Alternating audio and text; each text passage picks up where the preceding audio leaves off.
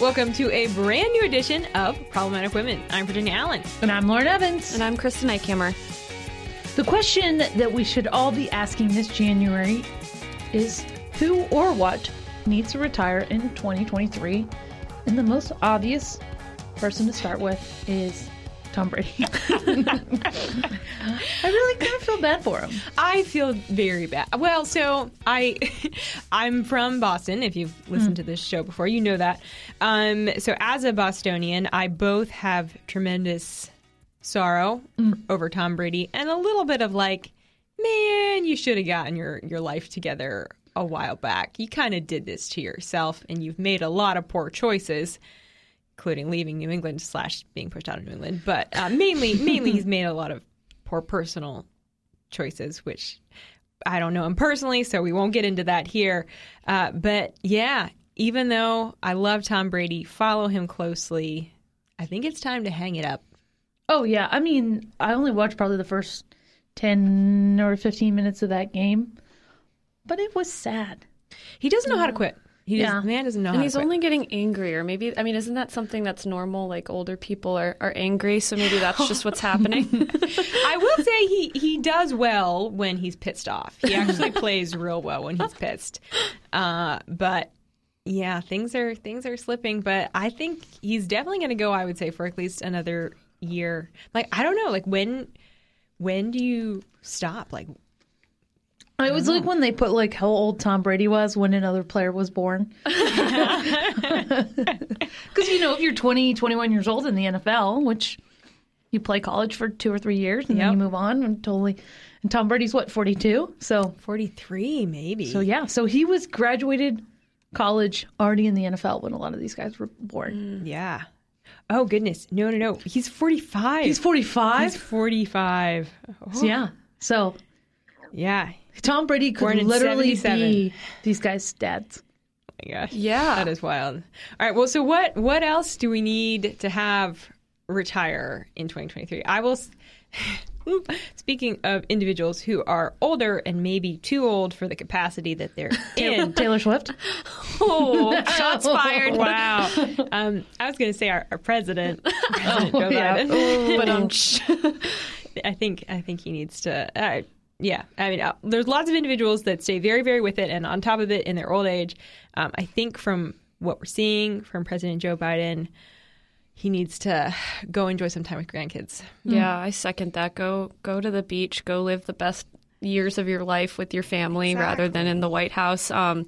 I put a lot of thought into this, and actually, I really didn't, but it kind of came to me just now while you were saying that. I was going to be really impressed. I was like, wow, Kristen was lying awake last night thinking, what needs to retire this year? No, I just was thinking, so Zara has these little baby bags, right? They're like little fashion statement bags that can hold maybe a credit card. I don't even think it's big enough for a credit card. I think we need to get rid of the wallet purse look this year. Oh, really? Okay, yes. what about the fanny pack? How do you feel about fanny packs? So fanny packs are fine. I'm talking about like the little really baby little bag. Like I'm holding my hand here and it's like the size of a credit card. You can maybe fit a chapstick. Probably that's it. And I don't even think credit cards fit in. So I would say that's what I want to retire fashion-wise this year is Kim Kardashian made them big last year. I'm not here for them anymore. Fanny packs are good, though. Okay. Yeah, fanny packs are convenient. I would be okay with seeing combat boots go away. I'm just not a huge style that fan for shoes. Now, full confession, I did recently buy my first pair because, I'm like, well, everyone's wearing them, so I guess I'll get a pair. But I'm just... Where would you wear combat boots to? So not like full-on combat boots, but like the style, like the sole has that like more intense style and the shape. Like the lug boot, is that what you're referring to? Probably. Like Doc Martens kind of deal, like early 90s chunky shoes? I love the maybe chunky shoes. Yeah. Really? I mean, I think it's... I tend towards more of a classic look, and they're not that.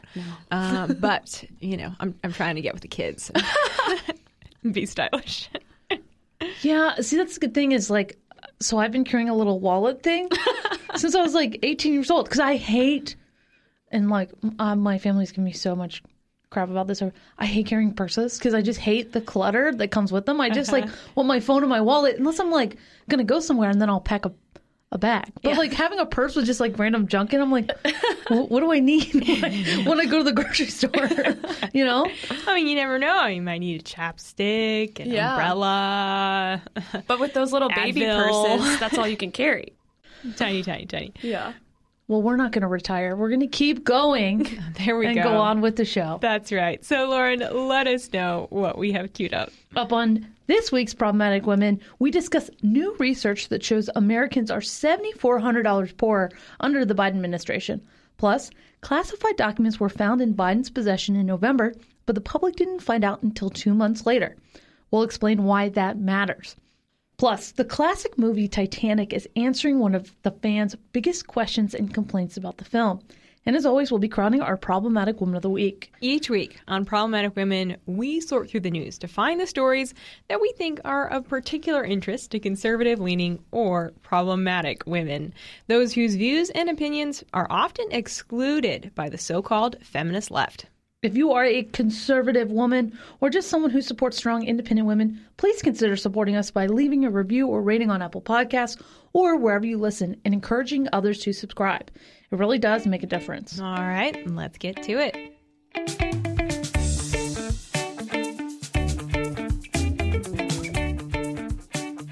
It's no secret that prices increased significantly since Biden took office. From groceries to gasoline, inflation is impacting families across the country with little relief in sight.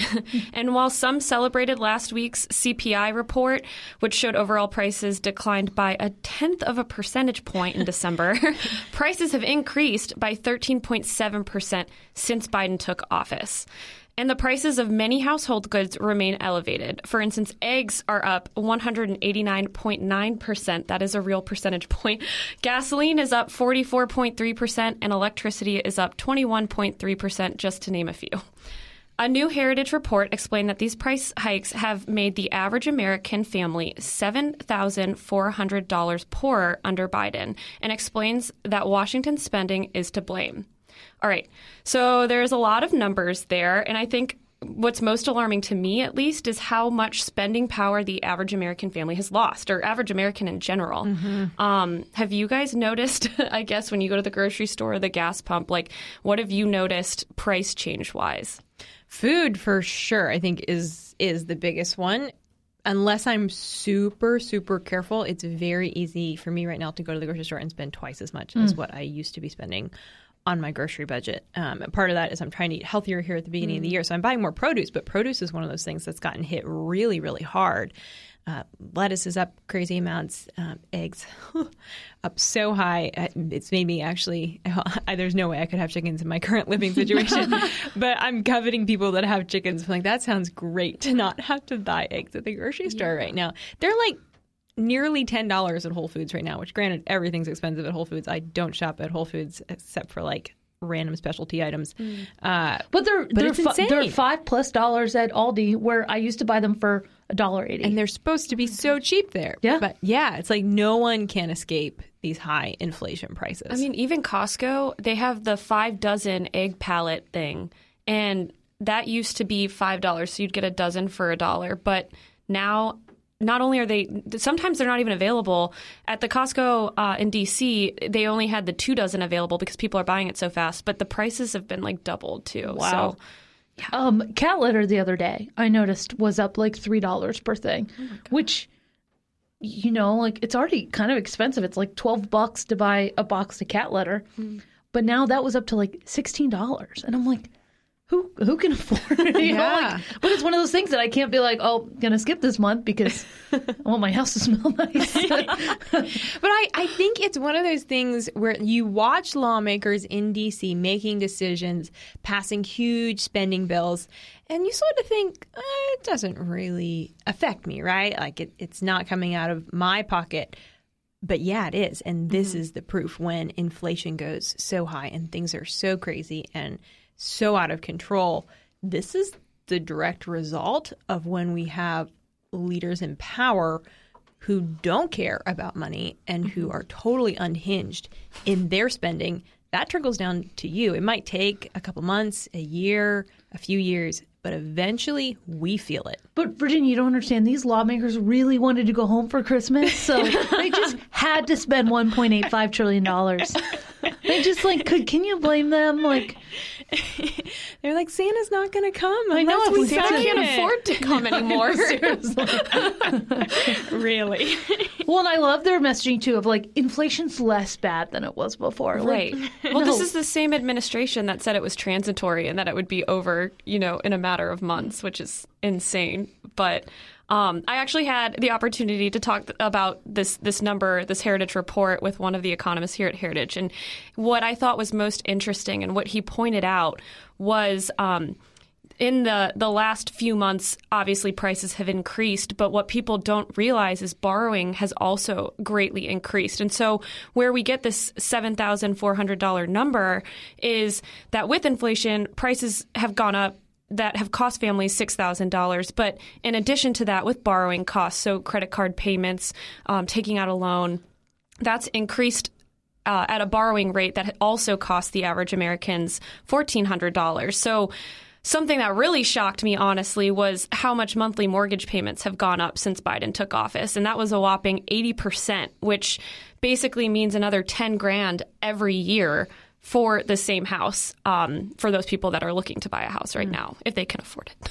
It's so discouraging for young people like myself who have that goal of, and Kristen, I know that you're trying to move towards that as well, of trying to buy a home. And you hear that, and it's like, well, why even try? What is the point? Yeah. I mean, I own a house, so Okay. sounds like y'all's problem. It's a revenue. I'm just kidding. I was telling Virginia and Kristen before we started, I did a calculator, just curious to see what the new interest rates on my mortgage would be, and it would be $1,000 more a month. I would not be able to afford my house for $1,000 more a month. How this affects the everyday American and how the Biden administration continually gets away with that is something that I do not understand. Mm-hmm. Well, and hopefully the beauty of the fact that we live in a society with elections is that we can put a stop to these things. But we just had an election, though. Well, yeah, you're right, and it went not to a lot of us were hoping. But if we do it again, maybe. But no, you're right. It's a little discouraging when you look at what happened. But I do think that there's real opportunity to see a change in 2024. But yeah, and I guess we won't hold our breaths. The next test for that is the debt ceiling limit that's coming up on Thursday. So that'll give us some perspective on where we're at. I'm not entirely sure what to anticipate, but I think new leadership needs to hold our government accountable and really show the Americans that they are getting what they voted for. Mm-hmm. Absolutely. Well, up next, we're going to be talking about why Biden has some classified documents that he shouldn't have and why exactly it matters. But first, I want to tell you all about a super fun way that you can stay connected with Problematic Women throughout the week. Problematic Women is on Instagram. You can catch highlights of the show, fun reels, social graphics, and stay informed on what we're covering by following us on our Instagram account. And we always are trying to put up new, fun, creative content, keep it light, but also really educate you all on what's happening. So often I'm sharing news articles from here at the Daily Signal because we want to keep you all informed on what that big news that's happening, not just on Thursday every week, but throughout the week. So go ahead, pull out your phone and look up Problematic Women on Instagram. Just look for that bright pink logo. Classified documents have been found in President Biden's possession. So let's start by talking about the facts. This is what we know. 6 days before the midterm elections, on November 2nd, classified documents were found in a closet in an old office of now President Joe Biden's in Washington, D.C. He had that office long before he was president. These are documents that Biden had when he was vice president. So they're documents he took with him, left the White House after being vice president under Obama. So Biden's lawyers, they found the documents and immediately reported the discovery to the National Archives and the Records Administration. The American people, though, didn't learn about the documents until 2 months later. Interesting take note of that. Then a second batch of classified documents were found at Biden's home in Delaware in his garage, apparently the same garage where he keeps his Corvette. Some of the classified documents are reported to pertain to Iran, Ukraine, and Britain. And now Attorney General Merrick Garland has appointed a special counsel to investigate Biden's possession of the documents. And the name of the individual who has been appointed is Robert Hur. He's the special counsel. He is a former U.S. attorney for Maryland who was appointed by President Donald Trump.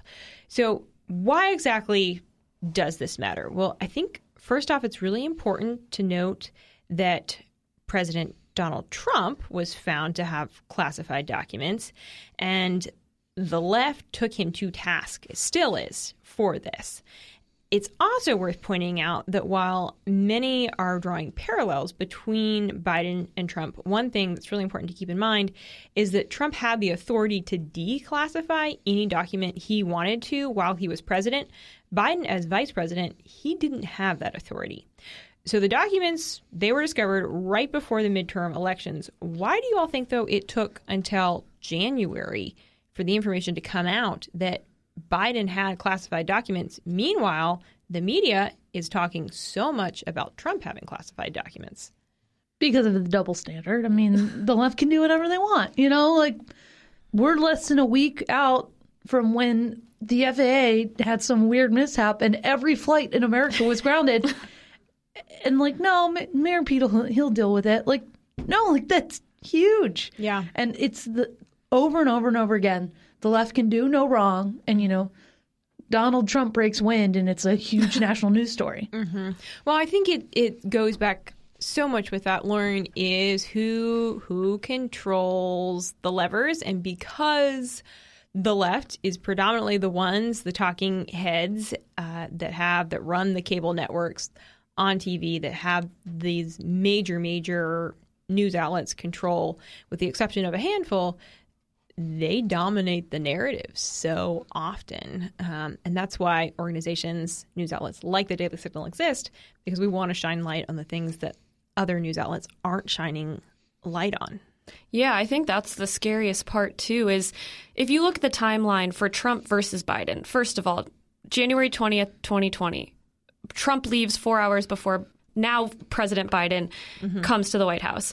And by August 5th of 2022, that's a little less than 2 years later, the process is starting to get a warrant on Mar-a-Lago, which that's less than 2 years. Meanwhile, Vice President Biden left the White House, or wherever he left, on January 20th, 2017. And it wasn't until 5, maybe 6, I can't do math right now, years later that his lawyer found a classified document at the Biden Penn Center.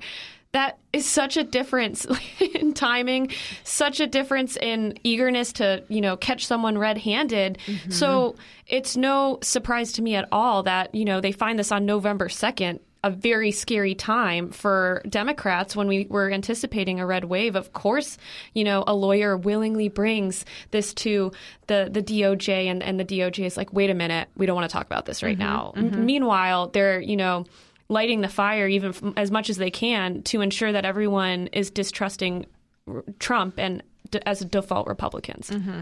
And don't forget, they knew about this before the midterm elections. Yep. And they hid it. And we were just joking about the midterm elections and how disappointing they were. But it's true. There were so many things that Biden voters had to hold their nose and vote for Democrats for. We don't know. This could have been kind of the straw that broke the camel's back and swung this far right, but we don't know. And the same exact thing happened in 2020 with the Hunter Biden story, where all those national security officials came out and were like, no, this story is not true, da-da-da. Now we know that story was very true, but you could not find it on social media.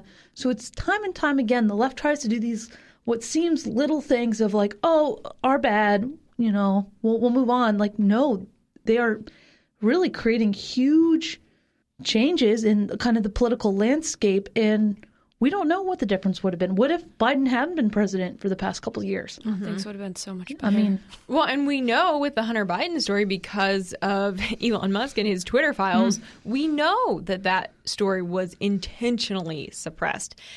But yet, where is the outrage from from the mainstream media saying the White House has engaged in election meddling and saying that the Biden family, the Biden administration has tried to kind of rewrite narratives for themselves in order to gain favor in elections. Of course, they're not saying that, but we'll say it here. Yeah, no, and I think you kind of touched on this earlier. This has been something since 2017, and this has been something since he was the vice president that he has been working on. So how long has this, I'm not putting a tinfoil hat on at all, but how long has this been in the works? Well, it's just, it's hard to watch, Fox cover President Biden now saying how awful it was that Trump kept some documents in secure locations. Like, let's remember where the FBI went. They went to his home in Florida, and they searched a bedroom, an office, and poor Melania's closet. I remember she said something about how violated she felt, and the left laughed at her for that. That was disgusting and terrible. And yet they find these documents next to his Corvette in his garage. Well, I guess it's a closet in his garage. Well, I don't know if it was a closet in the garage. I think it was just in the garage, and then at his office it was a closet. Okay, yeah. So regardless, next to not secure locations, at least Mar-a-Lago's guarded and has security, and the left and media just turns a blind eye. Why? You said it before. It's a double standard. It's really sad, and the president basically lied to the American people when he talked about how terrible it was that Trump had documents while knowingly having documents from a time where he wasn't even empowered to declassify them. Yeah. I've kind of wondered from this if we will see the press go quietly into the night on Trump, if they will pull back on their rants over Trump having classified documents because they know that they don't want to talk about Biden having classified documents too much. They'll ride the news cycle. But are they going to continue to hound this? Because now they'd have to talk about both sides having behavior that's not kosher. I think the DOJ will. I think the government kind of knows better, but I think those on the left and especially in places like MSNBC and CNN, their brain is able to do so many somersaults to logically make this make sense. I mean, go on Twitter and look at President Biden's Twitter feed. He talks like the economy's the best it's ever been and we have so many jobs, and you're like, no, that's not true. Excuse me, sir. Literally walk into any grocery store and you'll know it's wrong, but they're able to justify it in their head somehow. And yeah. And you see that too. Last point on the DOJ's involvement, but they have already told the FBI to stand down because they're trusting lawyers with zero security clearance to turn these documents over. And I mean, if the Department of Justice for the United States of America can do that, CNN and MSNBC, Fox even can all do it too. Well, I like how the White House reporters got Biden where they talked about his garage and his Corvette, and then Biden will totally just opens up oh yeah, they're totally safe. They're next to my Corvette. Okay, no, President Biden, that's not how it works. But he was supposed to stick to this line of they were in a secure location, but as soon as you bring up his cars, he's a little kid. He's like, "Oh, my Corvette! Let's talk about my Corvette." So which goes back to poor man. You should be in retirement. Go enjoy your Corvette. Not a poor man. That man started in the government when he was basically as young as he could possibly be to be a senator. He was younger than Tom Brady, that's for sure. Oh my! He was 15 years younger than Tom Brady. You have to be 30, and I believe he was 29 and a half when he was elected. And it was he was barely old enough to be a senator. Now the man is older than dirt and he's still making money off the government. Has more homes than I have. And yep. I mean, I wish no ill will on the man, but I do. We'd all like him to call it a day. Yeah. Yes. Definitely someone who should retire. Call it a day. Go enjoy the Corvette and the kids. And all right. Well, speaking of things that are controversial and controversial opinions, on a slightly lighter note, though, the director of the Titanic, James Cameron, is working on finally putting to rest one of the common questions and criticisms of his 1997 film, The Titanic. So when the ship... Virginia, are you going to do a spoiler alert? This movie only came out, what, like 17 years ago? If you have not seen the Titanic, I'm sorry. Do you remember how like big of a deal it was? It was like, I think it came out in 1996, and it was 2 cassette tapes. So when you went and bought it, the movie was so long. We had that. We had the 2 they're not discs, VHS, the 2 VHS tapes. And like it was like a big thing that you had to like, wow. Can you believe this movie's so long? It's so long. But they're doing, so this year is the 25th anniversary of the Titanic. And so shows my math skills. 17. Close. I thought it came out in 1996. 97. Oh, yeah, I guess that is. Yeah, I know. It makes you feel old. But they are re-releasing it in theaters, and sort of in partnership with that re-release and the 25th anniversary, National Geographic has gotten involved, and they're making a documentary to prove or get to the bottom of this theory that so many fans have had, and that's that essentially Jack did not need to die in order to save Rose's life. So if you've seen the movie, even if you hadn't, you're probably aware of the scene because people talk about it. After the Titanic sinks, they are in this freezing cold water, and there is what most fans have said was a door, but I guess technically it's a piece of like the ship's cabin, of like side paneling from the ship's cabin.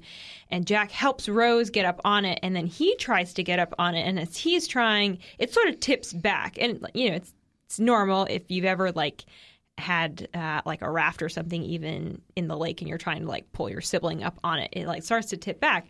But Jack doesn't try again. It's like he just gives up and is like, oh, okay, we obviously both can't fit on this board even though it's pretty large. And so he dies. Sorry, big spoiler there if you haven't seen the movie. But fans have said for years, no, Jack could have gotten on that board and they both could have lived and lived happily ever after. So now National Geographic is actually, they've created this whole documentary with a scenario where they use stunt doubles in very, very cold water, the same size board, to see if it actually legit would have worked out that Rose and Jack could have both survived on this piece of wood. Let's just take a second. I want to play a clip of the trailer for you all so you can hear James Cameron talking about this documentary. And the faster your heart's beating, the faster that cooling blood from your arms and legs is coming into your core and taking your temperature down. So I was really curious to see what that did to Jack's situation. What we saw was that he got up on there and he immediately went into the really strong shaking, shivering, right? So this documentary is out in February. I think like the first week of February, you can catch it on National Geographic. What do you all think the conclusion will be? Is this a full length, like I don't know if it's hour and a half long documentary? Is it full length? I think it's like maybe an hour. I don't, but it is a real full documentary. Wow. So the world is invested. They want to know if Jack could have lived. I mean, I want to know, but I'll probably watch like 5 minutes. Watch the summarized version. I bet. See, the thing is, if they say that he couldn't have survived, I think I'm not going to believe them. Well, because I've always held to the theory that Jack could have lived. They could have balanced it. No, for sure. And I actually am one of the crazy people that have not seen the movie, partially because I'm just terrified of the idea of the Titanic, but partially just because it's super long and I just never got to it. But from my understanding of what happens, I get the rationale of if it was just a plank of wood that it wouldn't be able to hold 2 people above water, so they would still, die of hypothermia if it was 2 of them. However, I don't know why he had to be on that board. He could have swam around. There's plenty of people that have survived swimming the English Channel, and granted, that's not as cold as the middle of the Atlantic Ocean, but he's not also swimming. He should have kept moving. He should have kept moving. He should have tried to find one of the lifeboats, because from learning about the Titanic in middle school or whenever, I remember a ton of lifeboats were not full. He could have swam, pulled himself on that, and homeboy could have survived, but he didn't because he was thinking too much about the door. And apparently Rose. And Rose. I think that's what they're trying to portray, is his commitment to love. Oh yeah, that scene where like Leonardo DiCaprio was like blue in the face and he slowly goes. I mean, and that's she like, says, "I'll never let go, Jack," and then she let's go. I don't know. So I fell into one of those YouTube holes not too long ago about the Titanic, which, don't worry, my team here at Heritage made a lot of fun of me for, so which I deserved. Kristen, I think you're pretty much dead when you're in the water because it's that cold that like you don't really like I don't even know if she really would have survived on. Like all your internal organs start shutting down kind of thing? Yeah, I think the water was like 31 degrees or something. I think they said it was 28. Yeah, so like it was like you're in it for like 4 or 5 minutes and you're. But that's 4 or 5 minutes of swimming around. That you yeah, but like what? Like over half of the ship died. Like if it was that easy, like they would have showed up and everybody would be like sitting on a board. Like no. Okay, that's fair. Oh, that's fantastic. Well, sorry to.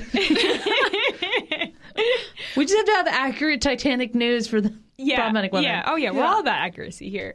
Well, we will find out in February what the conclusion is of this. And, you know, it's kind of fun. I was way too young when it came out in theaters to actually go see the Titanic. So I'm like, maybe I'll go see in February when they do a theatrical release for the 25th anniversary. Maybe I'll actually go see it on the big screen. We'll see. But are there any... My great-grandma went and saw the Titanic in theaters, which is kind of cool to think about. That is actually really special. Yeah. She would have been like 85-ish years old. And she went and saw Titanic. That's pretty cool. Yeah. Cool. I love that. Yeah. Man, now you definitely have to go because of that. Yeah. I was like just old enough that like my friends who got to see it were like, oh, I wasn't nice because I was like 7 or 8. And they're like, I was so cool, but like absolutely no PG-13 movies until I was 13 in my family. Yeah, yeah. Well, I mean, it is kind of, you know, they show a lot. They don't hold back. Yeah. Are there any movies coming out in 2023 that you all like calendar marked? You are ready to go and excited and waiting for them? Virginia, you could say like, here's $20. Name one movie that's coming out in theaters this year, and I have no clue. Well, so usually that's how I am too, but I am so excited because Volume 3 of Guardians of the Galaxy is coming out, and it's 4 days after my birthday, so definitely going to go see that. Yes. I'm so excited. I am a huge fan of the soundtracks from the previous two. Mm-hmm. I love Baby Groot. I have one at my desk. And obviously I'm into space, so like there's that aspect too that's pretty rad. Yeah. But yeah, very excited for Guardians of the Galaxy. I'm looking forward to that as well. As far as what we know so far is coming out, I think what I'm most looking forward to is the second Dune in November. So the first one was very good, and it's very intriguing, and it's just a super unique storyline. And really, the first one left you on such a cliffhanger. So I'm excited to see where they go. I think the first one's up for an Oscar, too. Is it really? Yeah. Oh, so that's cool. That is cool. Yeah. Well, if there is a movie coming out in 2023 that you are super excited about, DM us on the Problematic Woman Instagram account. Let us know so we can mark our calendars and enjoy it with you. But stay with us because up next, we're going to crown our Problematic Woman of the Week.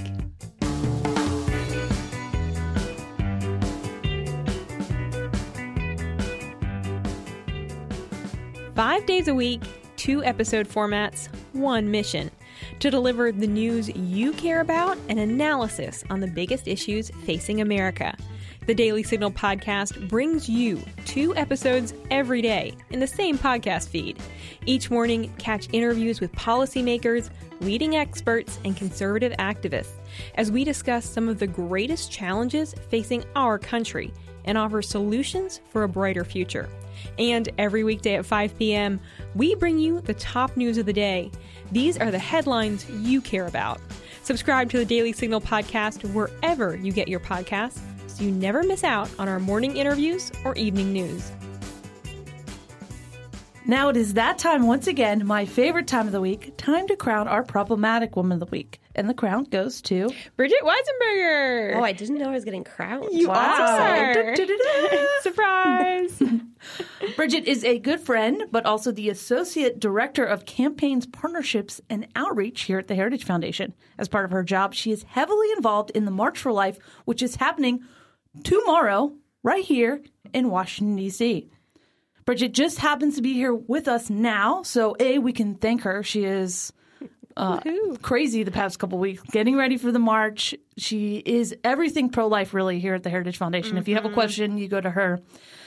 But Bridget, we also want to talk to you kind of what the march is going to be like this year. For the first time in over 50 years, Roe v. Wade has been overturned. And so now the march, the focus has shifted. Right before, the march would end at the Supreme Court, hoping that it would overturn Roe. And that's happened. And we had a really great June to celebrate. But how do you think the march is going to be different this year? Yeah, well, I think it's always a positive vibe at the march, but this year I think there'll really be a lot of celebration. We didn't think that before the 50th anniversary of Roe, we would have it gone and a chance to really make some decisions about abortion in America. So I think there'll be a lot of joy. And the great thing is that the theme this year is next steps marching into a post-Roe America. So it's really looking forward, and this year we'll be marching to the Capitol as opposed to the Supreme Court, which is really focused on, reminding our elected representatives that they have a role to play, and that it's not just that it goes back to the states, that actually Congress has a say in the matter as well. Yeah. And even the route has changed. Yeah, it has changed. We'll see how chaotic that becomes, but it'll still be pretty close. The Supreme Court will go around to the front of the Capitol and gather there. And why is it so important to keep marching? Because I think it can sort of feel like, okay, we've had this victory of Roe v. Wade, and maybe we should just sort of be holding local marches at the state level. But what really is the purpose now of still gathering in Washington, D.C.? Yeah, I think there's a couple of reasons for that. One of them being that the Dobbs decision itself said that the decision on abortion now goes back to the people's elected representatives, which means, yes, your state legislators, it means Congress as well. And so we need to make sure Congress doesn't forget that they have a duty and responsibility here to protect life. But it's also where there are states across the country that have radical abortion laws. You look at California, you look at New York, and there's very little that people who are pro-life there can do to protect unborn life. And so that's part of the reason why the federal government does need to make some stand on this issue, because it's absurd that all 9 months of pregnancy that you can have an abortion at any point. And I think, it's. If you go back to Lincoln and the slavery debate, he talks about how we move from this point of seeing slavery as a necessary evil to a positive good. And I think if you look at the messaging today on the side that supports abortion, it's not just this is a terrible decision that a woman often is forced into making, but this is a good thing that we should be celebrating. And I think that's not good for the morality of the American people. It undermines self-government, undermines, the principles of equality and protecting life that we are founded upon. Yeah. And the march isn't just the only thing that Heritage is doing with the pro-life movement this week. Can you kind of give us from start to finish, which I'm sure we were already past where we started, on kind of what your week looks like and what the week for the Heritage Foundation looks like? Yeah. So we have a lot. It's going to be a crazy and wild ride, but it'll be great. We have, during the march itself, we're going to be having an open house so that marchers who need a place to warm up or get a cup of coffee, charge their phone, can stop in. We want to be, hospitality for those people. We'll also be hosting a couple of groups for briefings. So we have some law students that are coming in to talk about what are the implications in the legal space and what are some of the jobs that you could be thinking about with Roe overturned. We're also hosting a whole bunch of students from partner organizations for receptions throughout the week, a chance for them to be in D.C., meet people, meet our experts, think about their future and network with each other. So that's, everything from college to more recent alumni to university professors are kind of in that mix. And then we're having conversations with allies on all the different spaces of pro-life policy, from international space, all the funding that can go towards abortion abroad, to protecting the consciences of doctors, and today with the changes on the FDA changes on chemical abortion, the conscience of pharmacists, and then ideally we'd love to see some severe restrictions on abortion, but also what's the bare necessity? The House just passed Born Alive. So making sure that message is getting out there. Of course, Lauren and the rest of the comms team are really focused on getting that message around as well. So great partnerships there. Yeah. So if you are in Washington, D.C. for the March for Life, come by the Heritage Foundation. We'd love to meet you and welcome you here. But ask for Bridget specifically. Yes. I'm here to see Bridget. There are two of us, so. Oh, yes. And then they're both Bridget W. Yes, it's a little confusing. Just go to the booth and yell, Weissenberger! That'll get you, Bridget. But Bridget, for you, what are you most looking forward to for the 50th March for Life? Yeah. It's really that we have this chance, and this is the first time we've really convened since the Dobbs decision came out. So I'm looking forward to the hope we have. We have a battle ahead. But I think one of the great things about the march is seeing everyone come together and feeling that solidarity, that you're not alone. You might feel like you're isolated on this college campus here or at your place of work, but you're part of a lot of Americans who share this view that life should be protected in law and supported in life and culture. And so it gives you a new energy. So I'm really looking forward to seeing that. Yeah, it is that energy to say, okay, we're going to keep fighting. We're in this for the long haul, and it's worth it. It's 100% worth it. Bridget, thank you. Thank you. Then thank you for all that you do. Bridget is really an unsung hero here at the Heritage Foundation. Well, thank you, guys. So, yeah, absolutely. Congratulations on being Problematic Woman of the Week. And with that, that's going to be it for this week's edition of Problematic Women. Join us next Thursday morning for a brand new edition. And in the meantime, subscribe and share. Conservatives need your support in the podcast world, and we would greatly appreciate a 5-star review on Spotify, CastBox, Apple Podcasts, or wherever you get your podcasts. It really does make a difference. And if you are not going to be physically in Washington, D.C. for the March for Life on Friday, be sure to be following the Daily Signal across social media, on Instagram, on YouTube, and Heritage. Twitter, and Heritage. Both and. Okay. We're going to have so much good content up, so you can essentially feel like you're there, even if you're not there. But have a great rest of your week, and we'll see you right back here next Thursday. Problematic Women is brought to you by more than 500,000 members of the Heritage Foundation. It is a product of the Daily Signal, produced by Lauren Evans and Virginia Allen. And be sure to follow Problematic Women on Instagram. We produce Problematic Women in remembrance of our dear friend and former co-host, Bree Payton.